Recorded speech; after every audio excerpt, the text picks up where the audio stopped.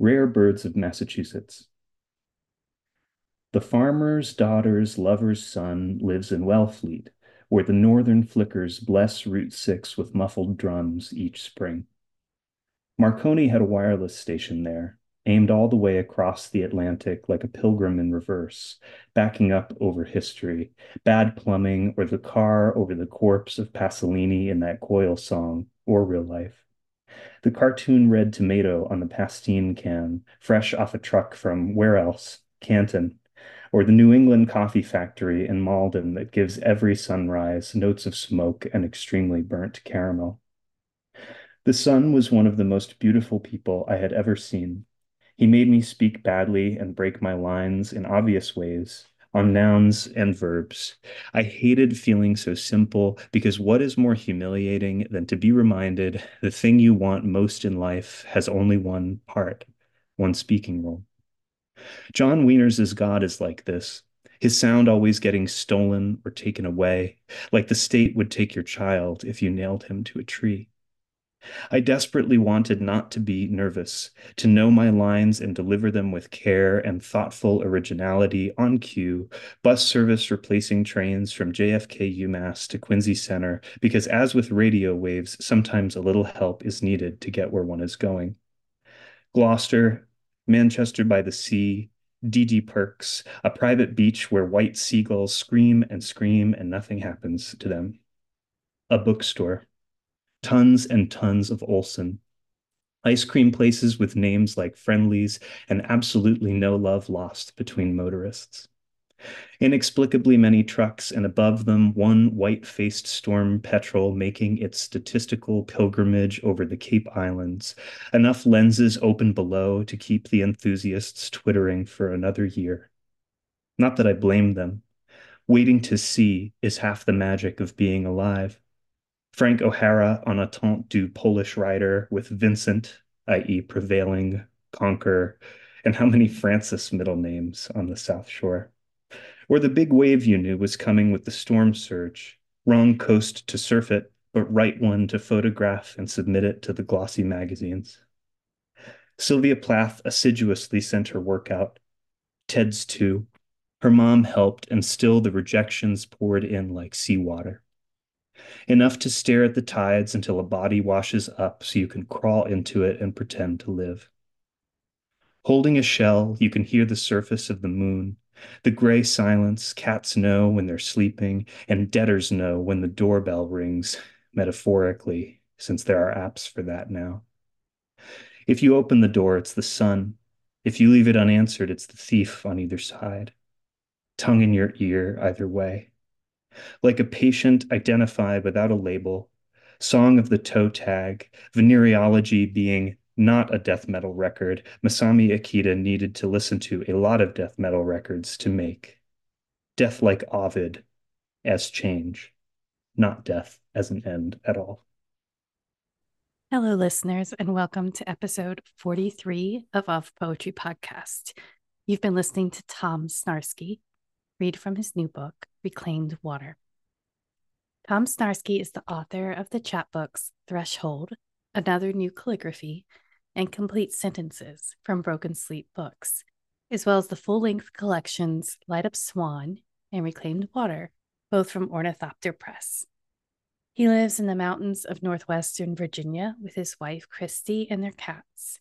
You can find him at Tom Snarsky on Twitter, Instagram, and Blue Sky, and you can find the reading series he coordinates at Nightlight Poems on Instagram and Nightlight Poems on Twitter. If you're a poet, he would love to hear from you. Hi, and welcome, Tom. Hey, and thank you so much for having me back on. I'm thrilled to be here times two. Yes, I can't believe, but you were the third guest on this show in summer 2021, right after I'd started it. So you took a leap on a brand new non-tech oriented person and passion art project. So thank you for that. I'm a big fan of the like very early moment of like a literary or literary adjacent project when like issue one is coming together or like the first couple episodes of a podcast are happening. That's like the real beautiful germinal moment. So I'm all the more happy to have been part of it then and to get to be part of it again now because you've I've been listening to Of Poetry religiously since it's been coming out, and it's just always such a joy to hear you talk with poets and to just like, yeah, hear poems too. We were talking about the importance of hearing actual poems in the podcast right before we recorded, which is very important as well. Thank you for that. I do really love the new format in part because if you're a poet who doesn't love listening to themselves or is nervous about speaking, which that does come up fairly often, it kind of puts you in your like your zone of like, hey, you're reading your poems. You're reading your poems to someone. And like, oh, we've that's what we do. So it puts the guest in a comfortable place. And it also gives me this beautiful moment of sitting back and listening. And that is really lovely. In fact, it feels just really great to listen to a poem. And I was thinking earlier, like it's a lot like a serenade, like you get poems. In fact, I have a poem I want to read for you at some point tonight. You should do it right now. That would be beautiful. Yeah, you want a poem? I would I don't love to. Thank you. Yes. I read this poem at work today between students. It's June Jordan's Sketching in the Transcendental. And I immediately, just with some of the things that your work is interested in doing, it reminded me a lot of you. So here it is. Sketching in the Transcendental. Through the long night, the long trucks running the road, the wind and the white pines does not ululate like that, nor do the boreal meadowlands, the Mesopotamia of the spirit does not sing. The song of the long trucks. The spirit differs from a truck a hell of a lot. What a June compliment Jordan. that that poem made you think at all of me. That is marvelous. Thank you for Yeah. putting that out and sharing it. Yeah. I do think, I mean, what you do with just a real variety of language. You're a master class in, and I use that word advisedly, but a master class in just the range of your language registers and the kind of roving attention of your lines. And just you're all like, you really bring in so many different things. And it's very apparent that you're interested in the poem, you're interested in the poetry. You're kind of fascinated by, oh, I always think of that infinite variety from Shakespeare's Cleopatra. I always think of that. But, and one of the things we talked about is like, oh, we should talk about scale and long poems, right? And I'd love to consider this a long poem episode 2 or, like whatever. But from, a single line and how you, right? Wait, can you tell me again? You will explain this better because this is Monday evening and we've both been probably working. So, so my brain, can you explain it? Don't you have a small sonnet form that's like 14 syllables, or don't you? Yeah, the minimal sonnet or mini son, yes. So I was just talking to Joe Yanni who came up with the form with me earlier today because we've been writing a little bit about it, trying to get word out that it exists. But like we did a little chapbook of these poems that they're 14 letters long. That's the whole constraint. And so they're super duper duper short. But also they generate all these variants. Like we've tried like the 14 syllable Mm, line. We've tried and like I say we, but like there's this wonderful a wonderful poet, Melissa Ashley Hernandez, who has put together something called the Minison Project, which is like a whole suite of like there's a publication arm, a journal. I think they're trying to start a press as well, but like all places where people have done things like write sonnets, each line of which is a mini son. And Kevin Bertolero wrote a beautiful like mini son crown. Sorry, I could just like spout off on this for years, but like, and like, actually, can I read Kevin's coronet? Because it's so good. I was yes, just thinking please. about this the other day. Because like, the crown of sonnets, if you had real room to be a crown of sonnets, you'd like repeat a line from the end of the previous sonnet. And so the scale at which Kevin accomplishes this in a mini son situation is really remarkable. So I'm just going to read it to you. I just have to scroll. I have this open. So here it is. It is called, I don't know if it's titled, but the first line is Gabriel was here. Gabriel was here, here in my winter, winter and passing, passion through, rougher the days, days with early sun, sun that tires me, meaning I've gotten so eager and meager noontide, tide at the shore, more lines drawn and drawing me to my sweet Gabriel. And so I just like I'm enamored, completely enamored with how Kevin, in the space of only having 14 letters or characters per line, is still able to like rougher the days, days with early sun, me, meaning I've gotten so eager and meager, like still creating that echoic, accretion-y effect, even with such little space to do it. So I throw that poem at everyone I possibly can because I think it's so killer. And yeah, that so you asked about the mini song. That is the mini song, and that is Kevin kicking butt with this kind of nonce form and doing amazing things with it. Thank you for explaining it more fully. And I apologize for the 14 syllables versus letters, which is so cool and such a miniature scale. It's pretty incredible. I've been really honored in the way that it's like snuck its way into other people's practices. So, like, I think a poet we both know and love is C.T. Salazar, and C.T. has written some poems that have mini-son titles, has written poems that, like, the lines of them are mini-son. And like that sort of like I just love that it's the sort of thing that you almost can do it as a form without even necessarily trying or like in CT's case, it's beautifully intentional, but there's also ways that they just sort of like crop up. Actually, can I read you one of CT's? I'm like doing Yes. best browsing over here. Here we go. This one is called Heirloom Antler. So the title and the lines are all mini son. Heirloom Antler. Emptied thicket, fawn ran through. Today the wounds, ringing and sunlit, cover us like dew. Dazzling, isn't it? I love CT Salazar. Oh my goodness. Like just kind of the best of softness and fierceness and just a dear poet. Thank you for reading that. Course. Yeah, CT and I are going to be pressmates soon, which I'm like over the moon about. So like, because CT's book, 40 Stitches, I forget, oh, the rest of the title is going to kill me that I'm not remembering it just now, but that's an Animal Heart book, I believe. Oh, I did not know that. That's so wonderful to hear. I got news on the podcast. It's I feel like I'm missing things being off Twitter and I mean it's a good situation to be away from. So I don't really have regrets, but I do when I hear like, oh, I hadn't heard that. But that's wonderful news. That's really exciting.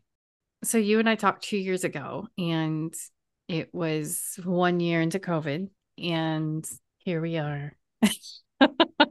I said to you, like I listened to our conversation again today, and it was full of so many fun things. I saw Ducks Newburyport in the title, and I thought, Oh oh no, yeah. had I just dragged Tom through Ducks Newburyport because I was reading it, and then you were like, no, it's the book I took on our honeymoon, and I was like, I- oh, it was actually motivated by Tom. It's so great Classic. because it's such a good book. And Goat Simulator, which was hilarious, and still going strong in our house. I don't really know how. Years of Goat Simulator. That's a parent memoir right there that you've got. Yeah. And I also said to you, I said, oh, yeah, because I've got these two manuscripts I'm working on. One is Lark's and one's this third one, and it does more with art. And Tom, I just had this moment where I'm at the exact same place I was then. Ah. I was Oh, like, it fudge. I was like, wait. And it sounded like new and fresh, and I was excited about it. And in my head, those are still new manuscripts. So I'm like, yeah, Lark's is my one I'm shopping. And then like this other, but no, it just the way the years pass by. And I've been joking about like the ship of Theseus with manuscripts, and it kind of is that. So there's that. I've had to sit with that this afternoon. I was like, dang it, 2 years. And I feel like I'm in the same exact place. But a lot has changed, and you have a brand new book, and you have a book forthcoming, which you've already mentioned, so I can mention. I didn't want to Yeah. scoop that. With Animal Heart Press. So that's so exciting. And I'd love to ask you about, the experience of going through two books with a small press, because now you have both Light Up Swan and Reclaimed Water, and you've worked with Mark Harris at Ornithopter. And Ornithopter is just one of my favorite presses, and super excited to have a second. Like, I just spoke with Erin Malone in the fall, and I love her book, Site of Disappearance. And I think Mark has such a clear, beautiful editor's eye for what he's doing. So, yeah, is there anything you want to share with listeners about like what that was like and how that worked? And sorry, I do this thing where my sentences just go on. It's so nauseating. Diane Seuss, she was talking about how like she can have a book come out every 3 years with Grey Wolf. So that's just what she does. And it's like a schedule. Mm. And I was like, wow, that's so interesting. And it's not how most of us work, right? Or we'd love to, but there's a lot more variety in terms of time and chronology with our books. So yeah, I'd just love to hear more about what that was like for you having, were they one manuscript at one point and they split? Like, is new work? How did all this come about for you between Light Up Swan and Reclaimed Water, your newest? That's a very good question. Yeah, I think about that, like the time of books and of manuscripts and stuff. And I think about how different it is. Like the poem I opened with has a line about John Wieners, who was I think very much like a journal and notebook kind of poet. Like he would like there's a beautiful press called Bootstrap Press that has published some of Wieners's books and like notebooks and stuff. And like there's these stories about him just like giving notebooks to people who came and visited him. Like the 707 book from Sun and Moon is like that.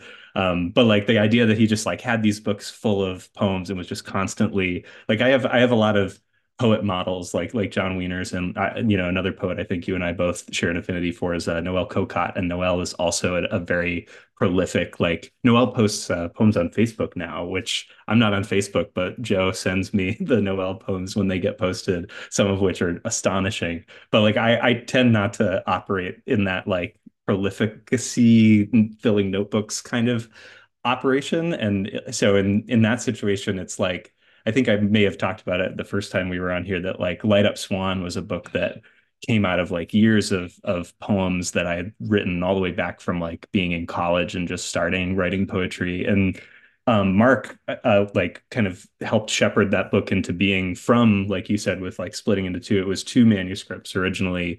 Maybe we talked about the original one was called Sorry Again, and it was like a really funky. It had like some translations and other odds and ends, and then Light Up Swan was like totally separate. But I'm very glad they came together to become one book. And then Reclaim Water was a very different experience. It was one where I had a few poems from it that I kind of knew we were going to give it a sort of direction. One of the poems in it is called Outer Tactics, and it's a poem that's kind of about it's a lot of things, but it has kind of something similar to Light Up Swan in that it's connected to music and musicians. And one of the musicians in it is my mom, who's a singer and a vocalist, and has recorded music over the years. And like I knew when I was writing that poem, like this particular shape it was taking. It has these really short lines. In fact, I think it's one of the two-word lined poems in the book, which is like a commitment for a printer. So thank you, Mark, for allowing that. But like I knew that that was going to kind of set up some things like pairings and doublings and stuff, which were also part of how like Light Up Swan came together. I was thinking about that like doppelgangery undertow sort of effect that you can create in a manuscript when things call back and ripple and do that sort of thing. So that Reclaim Water had kind of come mostly together from just throwing some poems in a document before Mark looked at it with me. But I'm very glad he did because there are lots of things. Like I have handy right next to me my little chapbook called Complete Sentences, which is a book of poems about teaching. And one of the poems that's in there is a longer poem called Point of Vantage, which was not originally in Reclaim Water at all. But it's all about water. It's like all about water formations, like stone formations near water, and reading vaguely like pastorally, foresty, almost Pacific Northwesty feeling poems by Stevens and Bronk. Both of them were not Pacific Northwest poets, but like the trees in their poems are Twin Peaks trees, maybe. But yeah, like I'm very glad that the shape of the book allowed for that to come in, and just lots of things. Like I think I may have mentioned it before when we were talking about Light Up Swan, but like a criterion for me that shapes a lot of like manuscript choices is often the criterion of like dialogue. Like, is this poem talking to somebody that I want to talk to? And sometimes I cut poems from manuscripts because I might like them and they might feel well wrought, but they don't feel like they're talking to anyone. And that's like it's an interesting feeling because of course anyone like if you read a poem, hopefully it's talking to someone. But like you can kind of use that as a little rule of thumb, and it's been really helpful for me thinking about like the manuscript for Reclaim Water. It worked with some poems to like Georg Trakl and a few other poets who like Paul Blackburn, who was like my one left out birthday twin from Light Up Swan, which I thought was kind of a fun full circle thing. So like that's just like a rough criterion, but I'm really excited because we're still early days with the new book, which is called A Letter from the Mountain and Other Poems, but it has a run of poems in it that are talking to a few different people. So I'm really excited about that. And the poems are always talking to people, whether you mean them to or not. Okay, so do you consider yourself an experimental poet? Mm. Oh, isn't there a Stevens bit on this? Doesn't Stevens say all poetry is experimental poetry somewhere? Maybe you're making a face, which is making me think that you have. No, no, that's probably me just making a face about Stevens and thinking I haven't read Stevens deeply enough. He kind of annoys me. He has some really beautiful poems. And I love your engagement with him and his work and legacy and so on in Coin Advantage. Yeah, I was thinking about your forthcoming manuscript with Animal Heart Press too, just that you do see some like on the page you've got some adventures happening in terms of like I mean how your poems look, right? And then like, whoa, how would that poem be read? How would you do what I like a lot, which is just you welcome a lot of different things into your poetry. And I really like I'm really attracted to poetry like that. I don't want some things set apart as precious and some things set apart as like too farcical or too, low culture. Like I want it all mashed up and I just want it all because I think that the best, I think that a Shakespeare sonnet does that too. It's not that there's like high poetry and low poetry. No, it's just poetry. But I was curious. I was like, just because, talking about, and I've already forgotten the name for this tiny sonnet. Oh, the Minison, the The minimal mini son. Thank you. Thank you. Ugh, evening braid is the worst. Okay. Monday. Can't trust that Yes. day. I downed like two really big cups of tea before this. So I was like, I just knocked them back. I'm like ready for this. Uh, but yeah, so you didn't answer my question. You quoted Stevens. I didn't. Ah! I really, I think we've got a track record going now where you ask me a very good question. I'm just like, quote? What do you think, Anne, about that quote? But yeah, I think I like the Stevens quote, if I'm quoting it right, or I don't even know if it's a real quote or not, but like I think it comes to mind because I agree with you that I don't even know if it's like an agree disagree thing, but like the space of any poem that's really poeming, that's like really doing it. I forget if I told you this last time, but we like I have a document, again, something Joe and I made together called Poems That Have It. And just, it's so like it's this je ne sais quoi thing, of course, but like those poems they can be shaped so incredibly differently from one another, but they're casting that same, not even necessarily wide net, but like a net that catches a lot of surprises and does some strange like things that make you think a little bit differently, and that do that thing, that have that set of movements or choreography or whatever. And I think one thing I hear in that a little bit too is that there's almost like not an imperative exactly, but a guide for us practicing poetry in some way, shape, or form to do something about the things that we've like left out. of our work. I feel like Joe is kind of a ghost interlocutor here. I keep invoking Joe Yanni, but Joe sometimes will like consciously write in ways that are not what he's been writing lately. So like if he's writing a lot of short lined or shaped poems, he'll like, all right, I'm going to write some prose stuff for a while and see what that does, or write from notes on different things that then I've been reading or something like that. And I think that that kind of juking yourself a little bit is a really interesting, sort of like writing with your non-dominant hand and seeing what happens, and sketching and seeing what shapes you create. Like, because like for me, to make it a little more concrete and less out in the world, there's that we've I think talked about ASL before, and there's this great sign which I think is spelled like fam, like FAM, because you use that mouth sound when you make it, where it's like four fingers coming off your head, and it's like made up, like off the dome, going like imagination, but also like kind of out there. And I think like for me, one of those things that was not showing up in, like the Light Up Swan and Reclaim Water poems so much was ideas of like persona or character or conceit even. Like I think a lot of the poems felt like they came from one or two conceits, either like that kind of spooling let you into the process thing that had come out of a few poems, or some of those like tighter, smaller lyrics that were designed to kind of get the eye out of the way in some ways. And I was like, well, what if there was something with a little bit like more character, like actual character, or something with a little even like speculative conceit. There's a part of A Letter from the Mountain that does a little bit of speculative stuff, which is not my comfort zone by any means.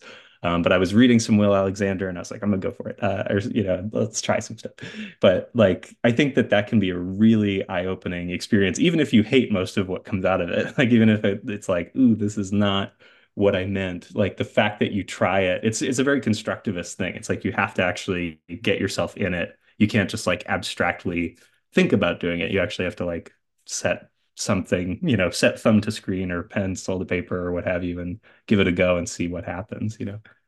I was just thinking that, I mean, that we set up that form is generative for some people, and for other people, it can be a hindrance, or it's just like it sets up the expectations in a way.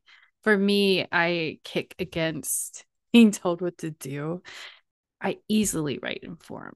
I easily write in iambic pentameter line. So I don't so like, I mean, anyone who studied like Milton enough, like you've read so much, it's like in your blood. And so for me, it is far more challenging to write like a nonce form. It's so much more like, if every line is different, like that's I don't know, there's more pleasure in it for me. I'm not going to say it's more difficult. I think it's just more pleasurable. And I think, but it's always helpful to have the kind of what do I think my poem needs or has to be? And what else can it be? And can I reverse it? Can I completely flip the form? Can I do something new? And it's interesting because sometimes you see a poet who's been carrying some of the same forms with them, and it's time for new form. It's time to kind of shake up how we see narrative, or it doesn't have to be this long column poem. It doesn't have to be whatever it is. And since we're on a form topic, and my children know this about me, I love gossip. I love tea, and they will tell me like, I have some playground tea, or I have some tea from school, like over dinner. Right. Okay. So I really want to have some line break tea with you right now. Sweet. And you just brought up character, and you read your beautiful poem Rare Birds of Massachusetts, which is just an amazing title, and has such beautifully humorous undertones. It ends up applying to like many things in your poem, right? But the lines, the son was one of the most beautiful people I had ever seen. He made me speak badly and break my lines in obvious ways on nouns and verbs. I hated feeling so simple, because what is more humiliating than to be reminded the thing you want most in life has only one part, one speaking role? And I know it's not you, it's the speaker of the poem, but Of course. Yes, it yes. is. But Plausible please, deniability himself. please Yeah. give me some line break tea, because I want and need it, both of them. Well, let's go back to something you said so that I can, continue to barrel roll through these questions. But like I was thinking about when you were talking about having read Milton and having, dissertated in Milton's neck of the woods and stuff. Like I think about how, like you said, there's a way that like these forms become almost like a part of your body, right? Like I think about when William Bronck wrote his sonnet book or his book of like, I think he called them 14ers to like distance from the sonnet a little bit, but he would just like read a Shakespeare sonnet before bed, like every night. And he was like, eventually I was just thinking in them. And I think that like when you have a form that is like that just, is kind of doused in history before you even like set anything down, like because I wrote a lot of the letter from the mountain in a 10 syllable line that was originally going to be a blank verse thing. Like it starts, it steals the first line from Browning and then kind of runs from there. And I was like, I can't do it all in blank verse, I will not make it. But I needed, like, in some ways I needed the 10 syllable line. And like I when in some of the writing that Joe and I have been doing about Minisong, we talk about how like when you have a counting form, there's this weird way that it like kind of becomes a cognitive add-on where like, so for example, when we shared the Minison, like we were putting together a page that Giacomo Pope hosted on Neutral Spaces, and we were taking submissions from anybody who would fill in a Google form. And so I happened to be at like a conference of math and science teachers at the time, and I was like, do y'all want to write some of these? Like, and these were folks who I don't know if they would have called themselves poets in the moment, but the second they knew that it was a counting criterion, like they had like a bunch of my math and science teacher friends are on that neutral spaces page now because then they're like going around in their head and like I could see some of them like counting on their fingers as we continued at the weekend being like, let's see if I can, wrestle this one into a thing. And it's almost like I think when maybe it was in your conversation with Carolyn, I'm not 100% sure, but like that conversation about like the long poem as almost a way of seeing, right? It's like a way that you kind of structure um it's almost like a filter on experience or something like maybe not like an Instagram or a Snapchat filter, but maybe not entirely unlike that either, right? It's like this way of kind of facing the world and putting it into this particular set of shapes and like making them talk to each other, making the history of the forum on the one hand and the conventions of the forum talk to the weird, unexpected clustering and contingency of just experience and what you run into. And like, to get this back to the actual question of line breaks, like I don't think I would have been able to finish writing a letter from the mountain, another poem, like a letter from the mountain specifically, if I didn't have that like 10 syllable line and like constantly wanting to ask like, okay, is this a bad, is this a bad use of the 10 syllable line? Like, how can I redo this so it doesn't sound so, and like, because I think that form lets you ask certain questions like that like because Rare Birds of Massachusetts is free. It's in tercets, but it's broken freely. And so there's a lot more like I think intentionality that we would hand to a poet in that situation, be like, oh, that's how they broke that line. But it's like, oh, well, I was writing this 10 syllable line and it just that's how it broke. Like that's just how it is. So you get to like externalize certain things or give yourself excuses, maybe. I'm not sure if that's a fair way to put it. Like, does that track for you? Or I'm curious if you're like, I don't feel like I can get excuses when I write in form. What do you think? It's so interesting because I think when I did my MFA, it was still so traditional in terms of how we were being taught.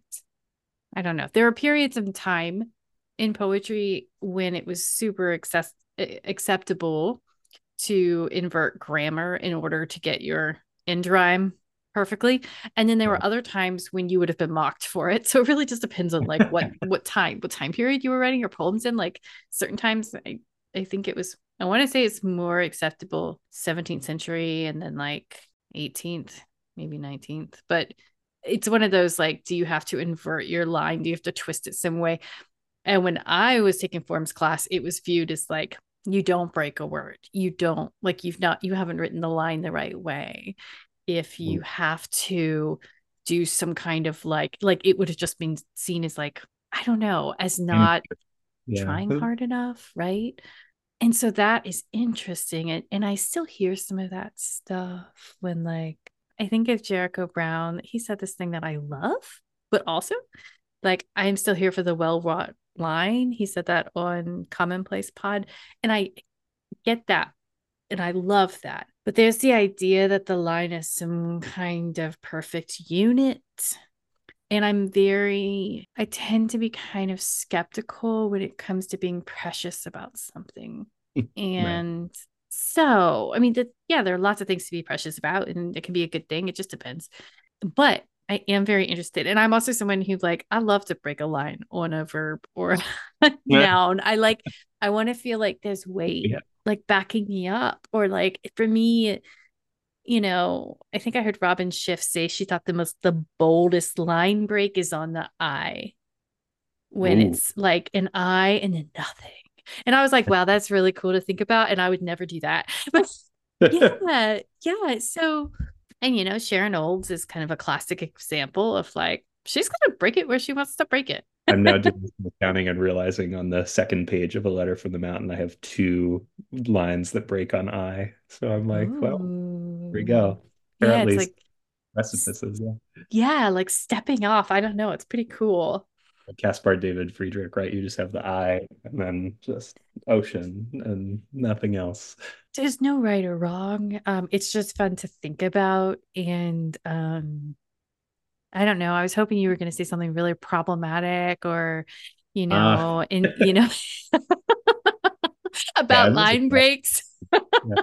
I think one thing that is worth saying, because I think we're almost saying it, but maybe we should say it, is like the line break is this sort of like quiet assassin in the poem, because when you're reading the poem out loud, unless you make the sort of creely choice of like reading it with the line breaks, you very often don't hear them and it like slips in, and then suddenly you can see a poem on the page and be like, oh, this is so different. And like I remember having that experience with some of like Noel Cocotte's poems, because Noel has some really like I think about those poets who adopt the convention often of like capitalizing the first letter of every new line, and the way it kind of lends, because like you were talking about the line. I don't think it's about being precious with the line just from that choice, but it's like it announces a new line in a bigger way. And there are poets like I don't know if you've run into Nick Dembski's book from 14 years ago now, but it's a fence book, I think, called Nick Dembski. And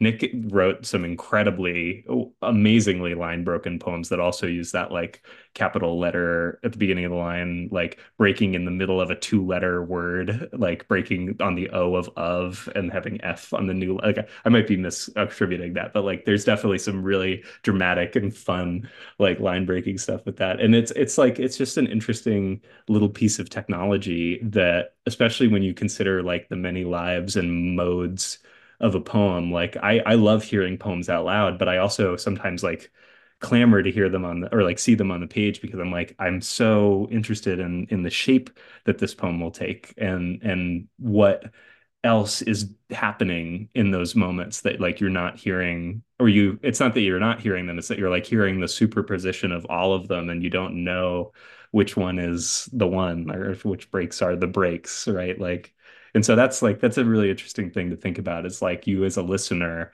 somehow get a little bit more of that freedom if you're hearing the poem than if you're like looking at the poem and your eye is going back and doing all that extra stuff, you know? That's such an interesting point. This makes me want to think through some people's work. And I think I can forget that because I spend much more time looking at pages than I do listening to poets, and probably that's my problem. Um, but Continue. McLuhan is gonna, you know, got to do the Catholic gathering for the oral reading of the word, you yeah, know. that's right. That's right. But yeah, okay, let's go back to, okay, so there's not anyone you're going to throw under bus and be like they do terrible line breaks or these. No, I will never do that. But can I read you? We talked earlier about the Noel Cocotte Facebook poem. Yes. Yes, Can I read you please. one?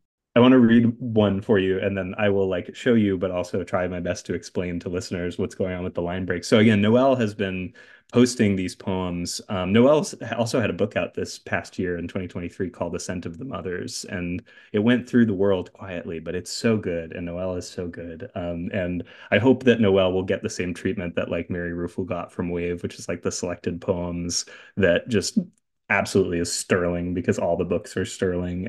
Anyway, all of this is to say, on December 27th, 2023, Noelle Cocotte posted this on Facebook. I slept in the garden last night. No sun, a slight rain warping my neighbor's headlines, a brush of hellfire on my cheek. Intimate rhythms of God coursed through my blood, and I did not feel any stress. Art supplies under the amaryllis plant, a cup of warm coffee with sugar. The window fell open, and no matter the language, when I die, I'm going somewhere good. And so that's Noel Cocotte kicking ass and taking names. And the thing I wanted to share, which I will be able to show hand, but I will be able to explain better to listeners, is that it's a pretty short lined poem. And there's some like really great line breaks. Like when it says intimate rhythms of God, it's intimate rhythms, stanza break of God, line break coursed through my blood. And I did not, stanza break, and I did not feel any stress, line break, art supplies, stanza break. And I love the line break that like has a moment of comedy and levity to it. Like I did not feel any stress. Art supplies like made me laugh out loud when I read it the first time. But I was like, this is because like you hear that as a sequential pairing of ideas when you read the poem out loud because it's like art supplies and amaryllis. Like you hear where they are, it makes perfect sense. But when they're visually separated, and I wanted to share one of my favorite. I don't know if we talked about Ben Mirov the last time that we chatted, but Ben Mirov is a wonderful poet whose book Hyder Roser is like one of my favorite books, maybe ever. And he has a similar great line break from his poem called Falconhood. Can I read it too? I'm gonna Yes, just like please. keep reading examples of line break. This is a poem called Falconhood. I'll read the whole thing, but then I'll just share my favorite line break. Falconhood. How do you make the labyrinth fly? Become a mechanic of the soul. Is that a job anyone can have? Chucking a wrench at the glass heart. Master of fine art? More like paper airplane disaster factory. Gerard Manley Hopkins? More like a clod of earth flung skyward toward God's stupid face. Feathers or snow? I don't know. Forest or forget? I can't tell either. Just keep tracing circles in the air. Keep skywriting your revisions for everyone to read until the mission is complete and you return to the place you started, a light upon a gauntlet. Any gauntlet will do. Mm. And so another example of the most amazing comedic line break is Master of Fine Art, more like paper line break, airplane disaster factory, which like not only is Master of Fine Art more like paper airplane disaster factory so good, Master of Fine Art more like paper, so paper gets to like go in where art is, and that's like that's it. That's the good stuff right there. That's pretty amazing. Thank you for reading those. Those were both so excellent. And I love that poets share their work so generously online. And I love that we have different points of access, even though certain points get turned off or changed or lost. Yeah. Get their ad revenue pulled. Yeah. More tea. Oh, oh. So long poems.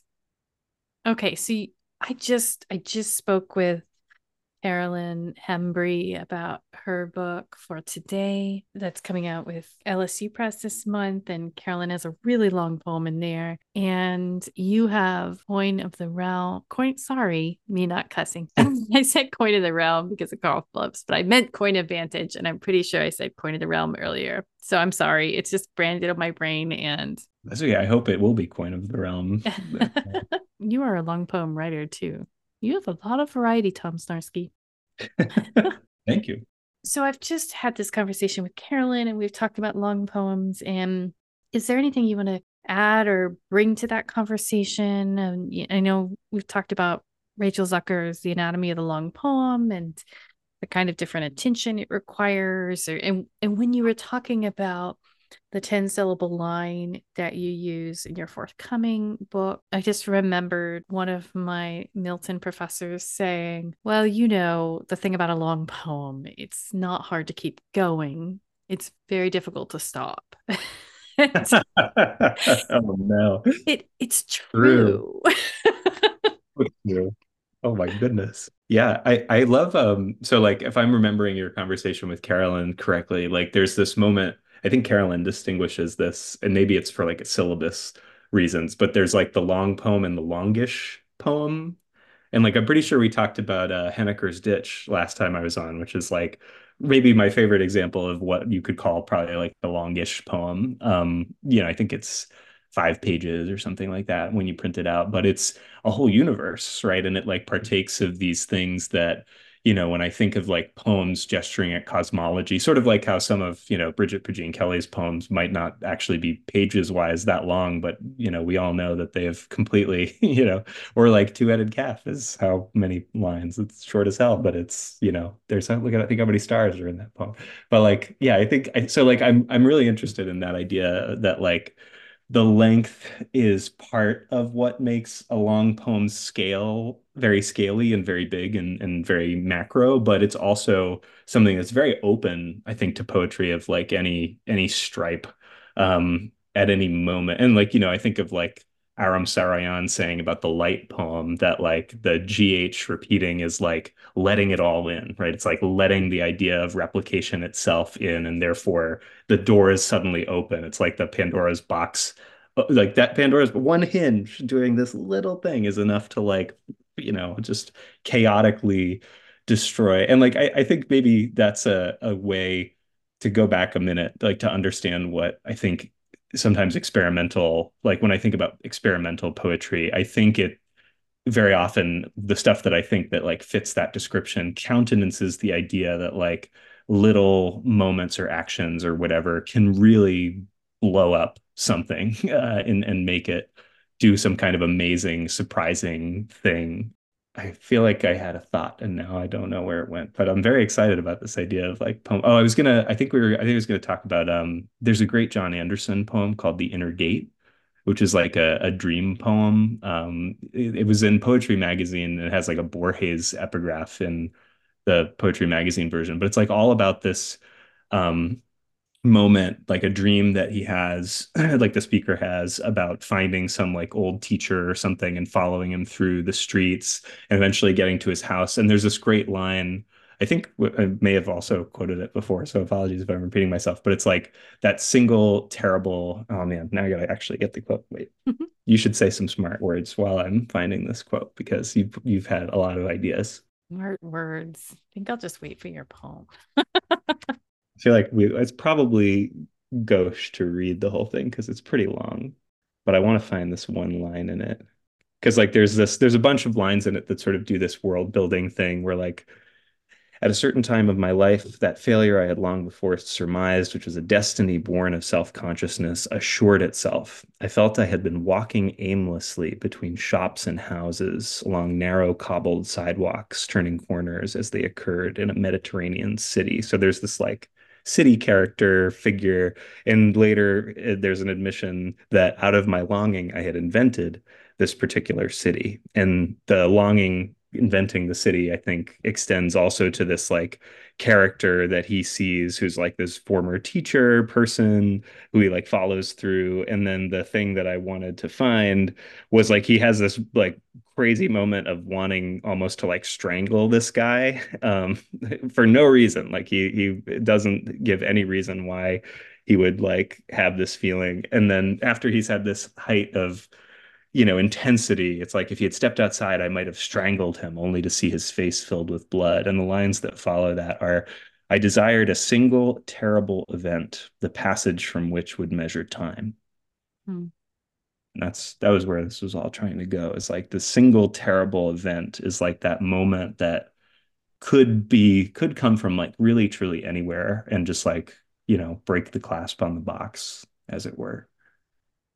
It reminds me so much of Anne Carson's, how someone tells time, is a local, it's that it's a local act, that it's, we tell time in in so many different ways by how well we like what is valuable and how do we measure it? Is it the holidays? Is it something holy or ordinary? Is it, it's just got all these different layers. And that was the Anderson poem. Is that what you were just reading from? That was Yeah, beautiful. that's the inner gate. Yeah, it's on Wow. Poetry Magazine's website, so I can send you the. Cool. It's killer. It's a killer poem. Got While, okay, since I've got you here, because I was asking people at work this today. So Carolyn and I talked about Inger Christensen's Alphabet, and I read it, which I think maybe I'd seen little bits, but I'd never read the whole book. It was blown away. I just thought it was awesome. It's got such a innocent little title. It's doing so many different, like it's doing some really difficult work. And I was like, does everyone know about this poem? And then why haven't they been talking about it? And then I post something and someone's like, oh my God, this is the best poem. And then all these people are like, yeah, it's amazing. I'm like, why haven't all you it. fools been talking? I'm like, then why had no one like grabbed me by the collar and been like, why haven't you read this? You need to read it. Right. Because all of our reading and our loves are by intimidation, right? But yeah, you know the poem. I'm like, do you know this, Yeah. Tom? I was going to say a lot of my early poetry education was just like what they happened to have on the shelves at the Grolier Poetry Bookshop in Harvard Square. And because that was like the first place that I would go. And so they had a lot of William Bronk books, which was always very good for me. And then they did have Alphabet. And my friend Elliot Cardinaux, who's a wonderful poet who also shares work like on Instagram and places, actually lives in Denmark now. So he just got in Danish the collected Inger Christensen Wow. poems. And he was like he's been writing after her. And she has is it the Requiem for a butter the Butterfly Requiem is another book. That one is also quite stunning. But like Ooh, he's reading them in Danish, which I'm like, that's awesome. yeah. I feel the same way. I have a copy of the Cinq Le Coeur, which is the like collected on Marie Albiach book, which just like scares the hell out of me every time I look at it, more than it more than I try to read it. But it's like there's something about like actually reading a poet in the original Mm. that is important to try, even if you don't truly succeed in it. Yeah. There just seems to be, that what is available to us is so vast. There are so many books, and we kind of have these through lines through our teachers, through our little bookstores, through our libraries, and all the different spaces we've inhabited across our lives. And sometimes I meet with regret when I'm like, why haven't I crossed paths with this poem before? Apricot trees exist. Apricot trees exist. Like, where have you been? Where have you been my whole life? You know, and that's exciting. I mean, it felt like the freshest thing I'd read in forever. And like this translation came out in 1981 from New Directions, and it just felt like, oh God, I think everything I'm going to compare to like we stayed overnight in Iceland, coming back from Rome this summer, and the air, especially after like the absurd hotness of Rome in July, the air Right. in Iceland was like mint. It was like so fresh, so cold. It felt like air conditioning outside. I was like, what's going on? My body was in such like, Yeah. but it felt Alarm. so fresh. And that's just like how I felt reading Inger Christensen. And that was the first book I'd read by her. Also, I'll be very honest. I definitely thought Inger Christensen was a man, and that's probably why I hadn't looked up. And it's not that I have a thing against men in general, but there's like a certain era of like manly poetry that I'm less into, and that is the 20th century man, probably.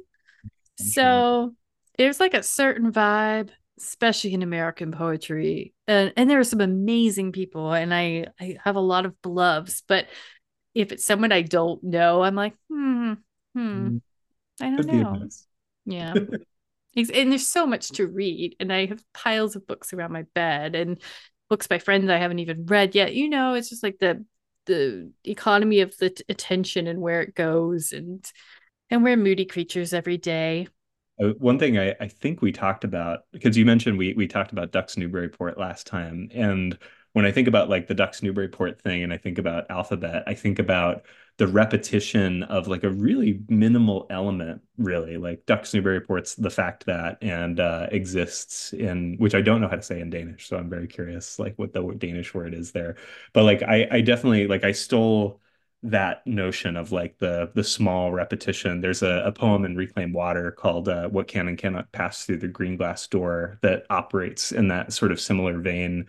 Because I'm really amazed at the idea of like a small repetition generating a whole universe, right? Like I think we talked about there's cellular automata in Light Up Swan, which is like a similar idea, like the little like boxes in Conway's Game of Life, like follow their little rules, and then eventually a whole thing happens. It's almost like a monocellular monadological thing that's happening.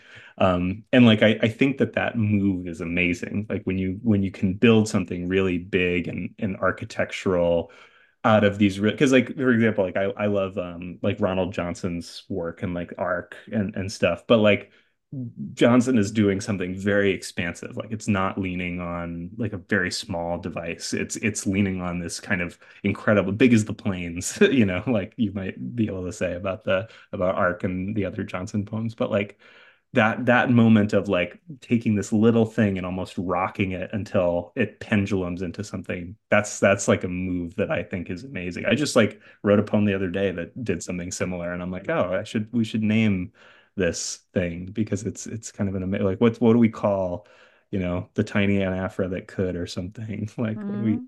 When you were talking, I was thinking, and I think this is something you do really well, is look at, and I didn't mean to make that sound like a judgment or like I'm approving of you or something weird, but it's just like, I love this, is that you look at different facets. Like you'll look at a line, you'll look at a stanza, you'll look at what happens on a page, and you're willing to look at something in more than one way. And I think that that brings the level of play that's like really needed in poetry to like get poetry. And you do the Small Sunday poem. Am I saying that right? A small poem Sunday. Small Poem Sunday. Small poem Sunday. And I mean, I think I saw when I see something of yours on Instagram, I like run over to Blue Sky so I can repost it, you know? Right. Um, but I saw part of your poem, the collected poems of Paul Blackburn on Instagram, and I just read your book, but like seeing you post it as like its own individual poem just helped me like look at it so differently. And I was like, dang, that's so beautiful. And I think that's like such a beautiful thing that you bring into your practice of reading poems and sharing poems and thinking about new forms. And I love that. And being able to just see new ways of looking and new ways of hearing, and that's essential. I think that we keep turning. I'd love to be thinking of something other than a Rubik's cube, but like that we like turn and like can't really Right. be solved. Like the sides, they're not the same colors. Sorry. Like, For the but colorblind among us, terror, terror. Yeah.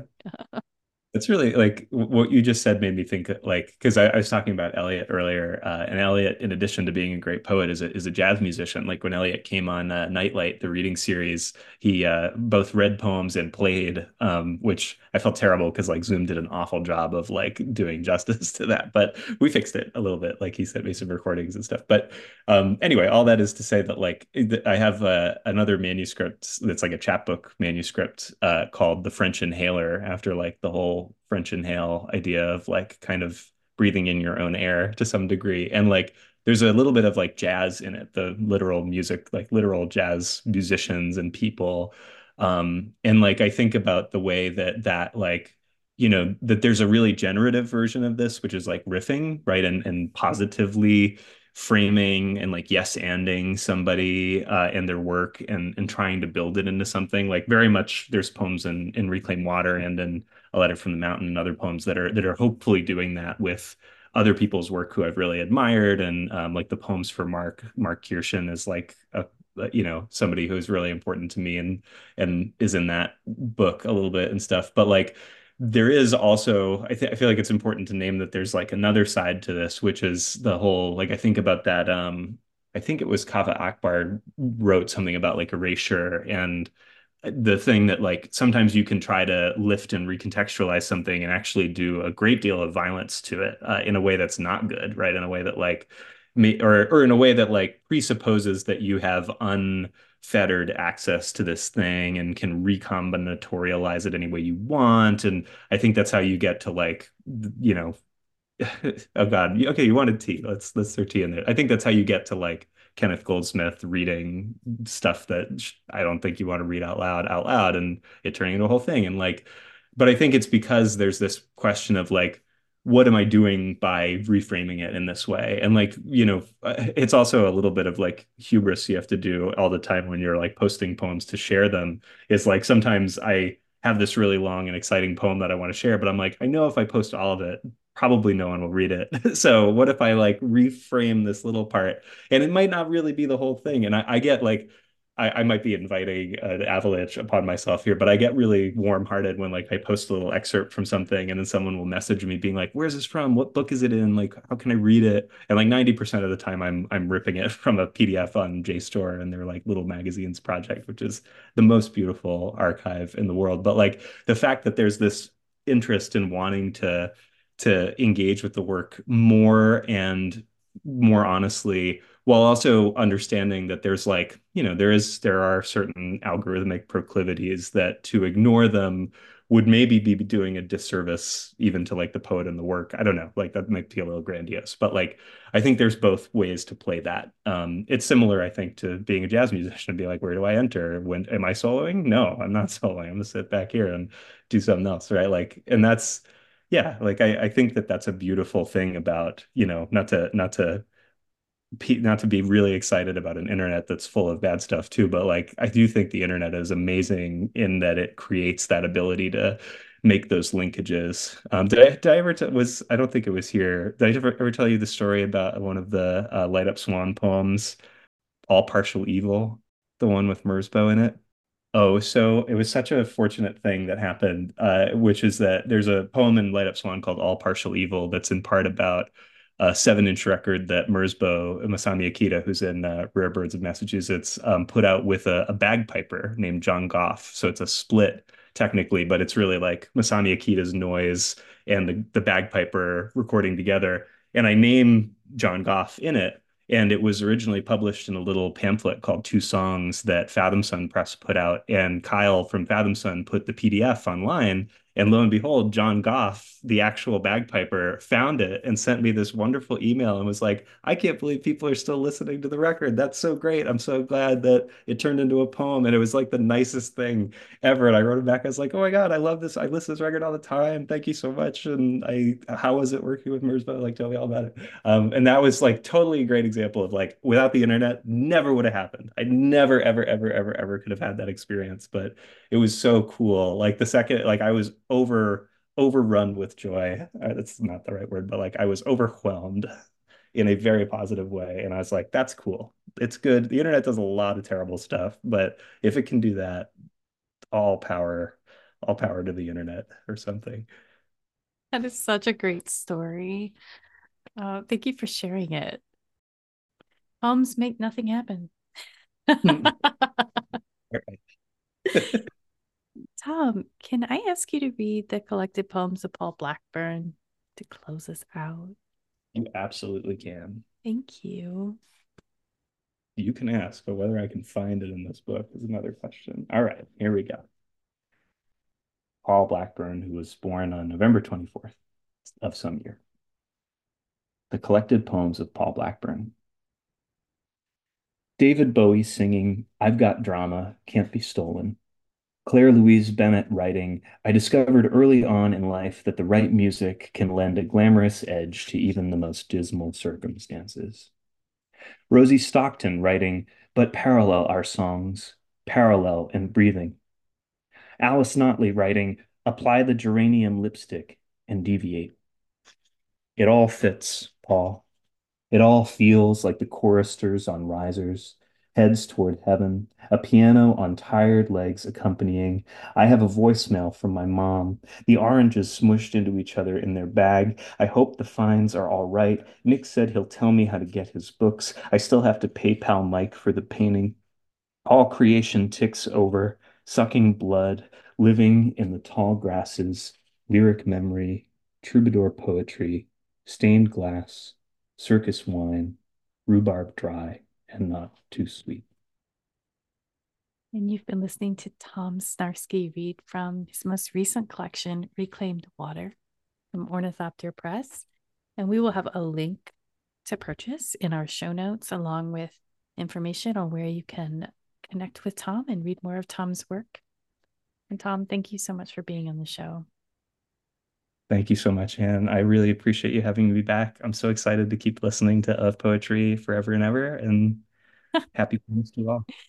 Thank you. Yes, come back on the show when your new book is out in 2025 with Animal Heart Press. It sounds good. Yeah, we'll move it more towards once a year rather than once every 3 to 4 years, get the cicada rhythm going. The Rhythm of the Poets. I love it. Thank you, Tom. Thank you, Anne.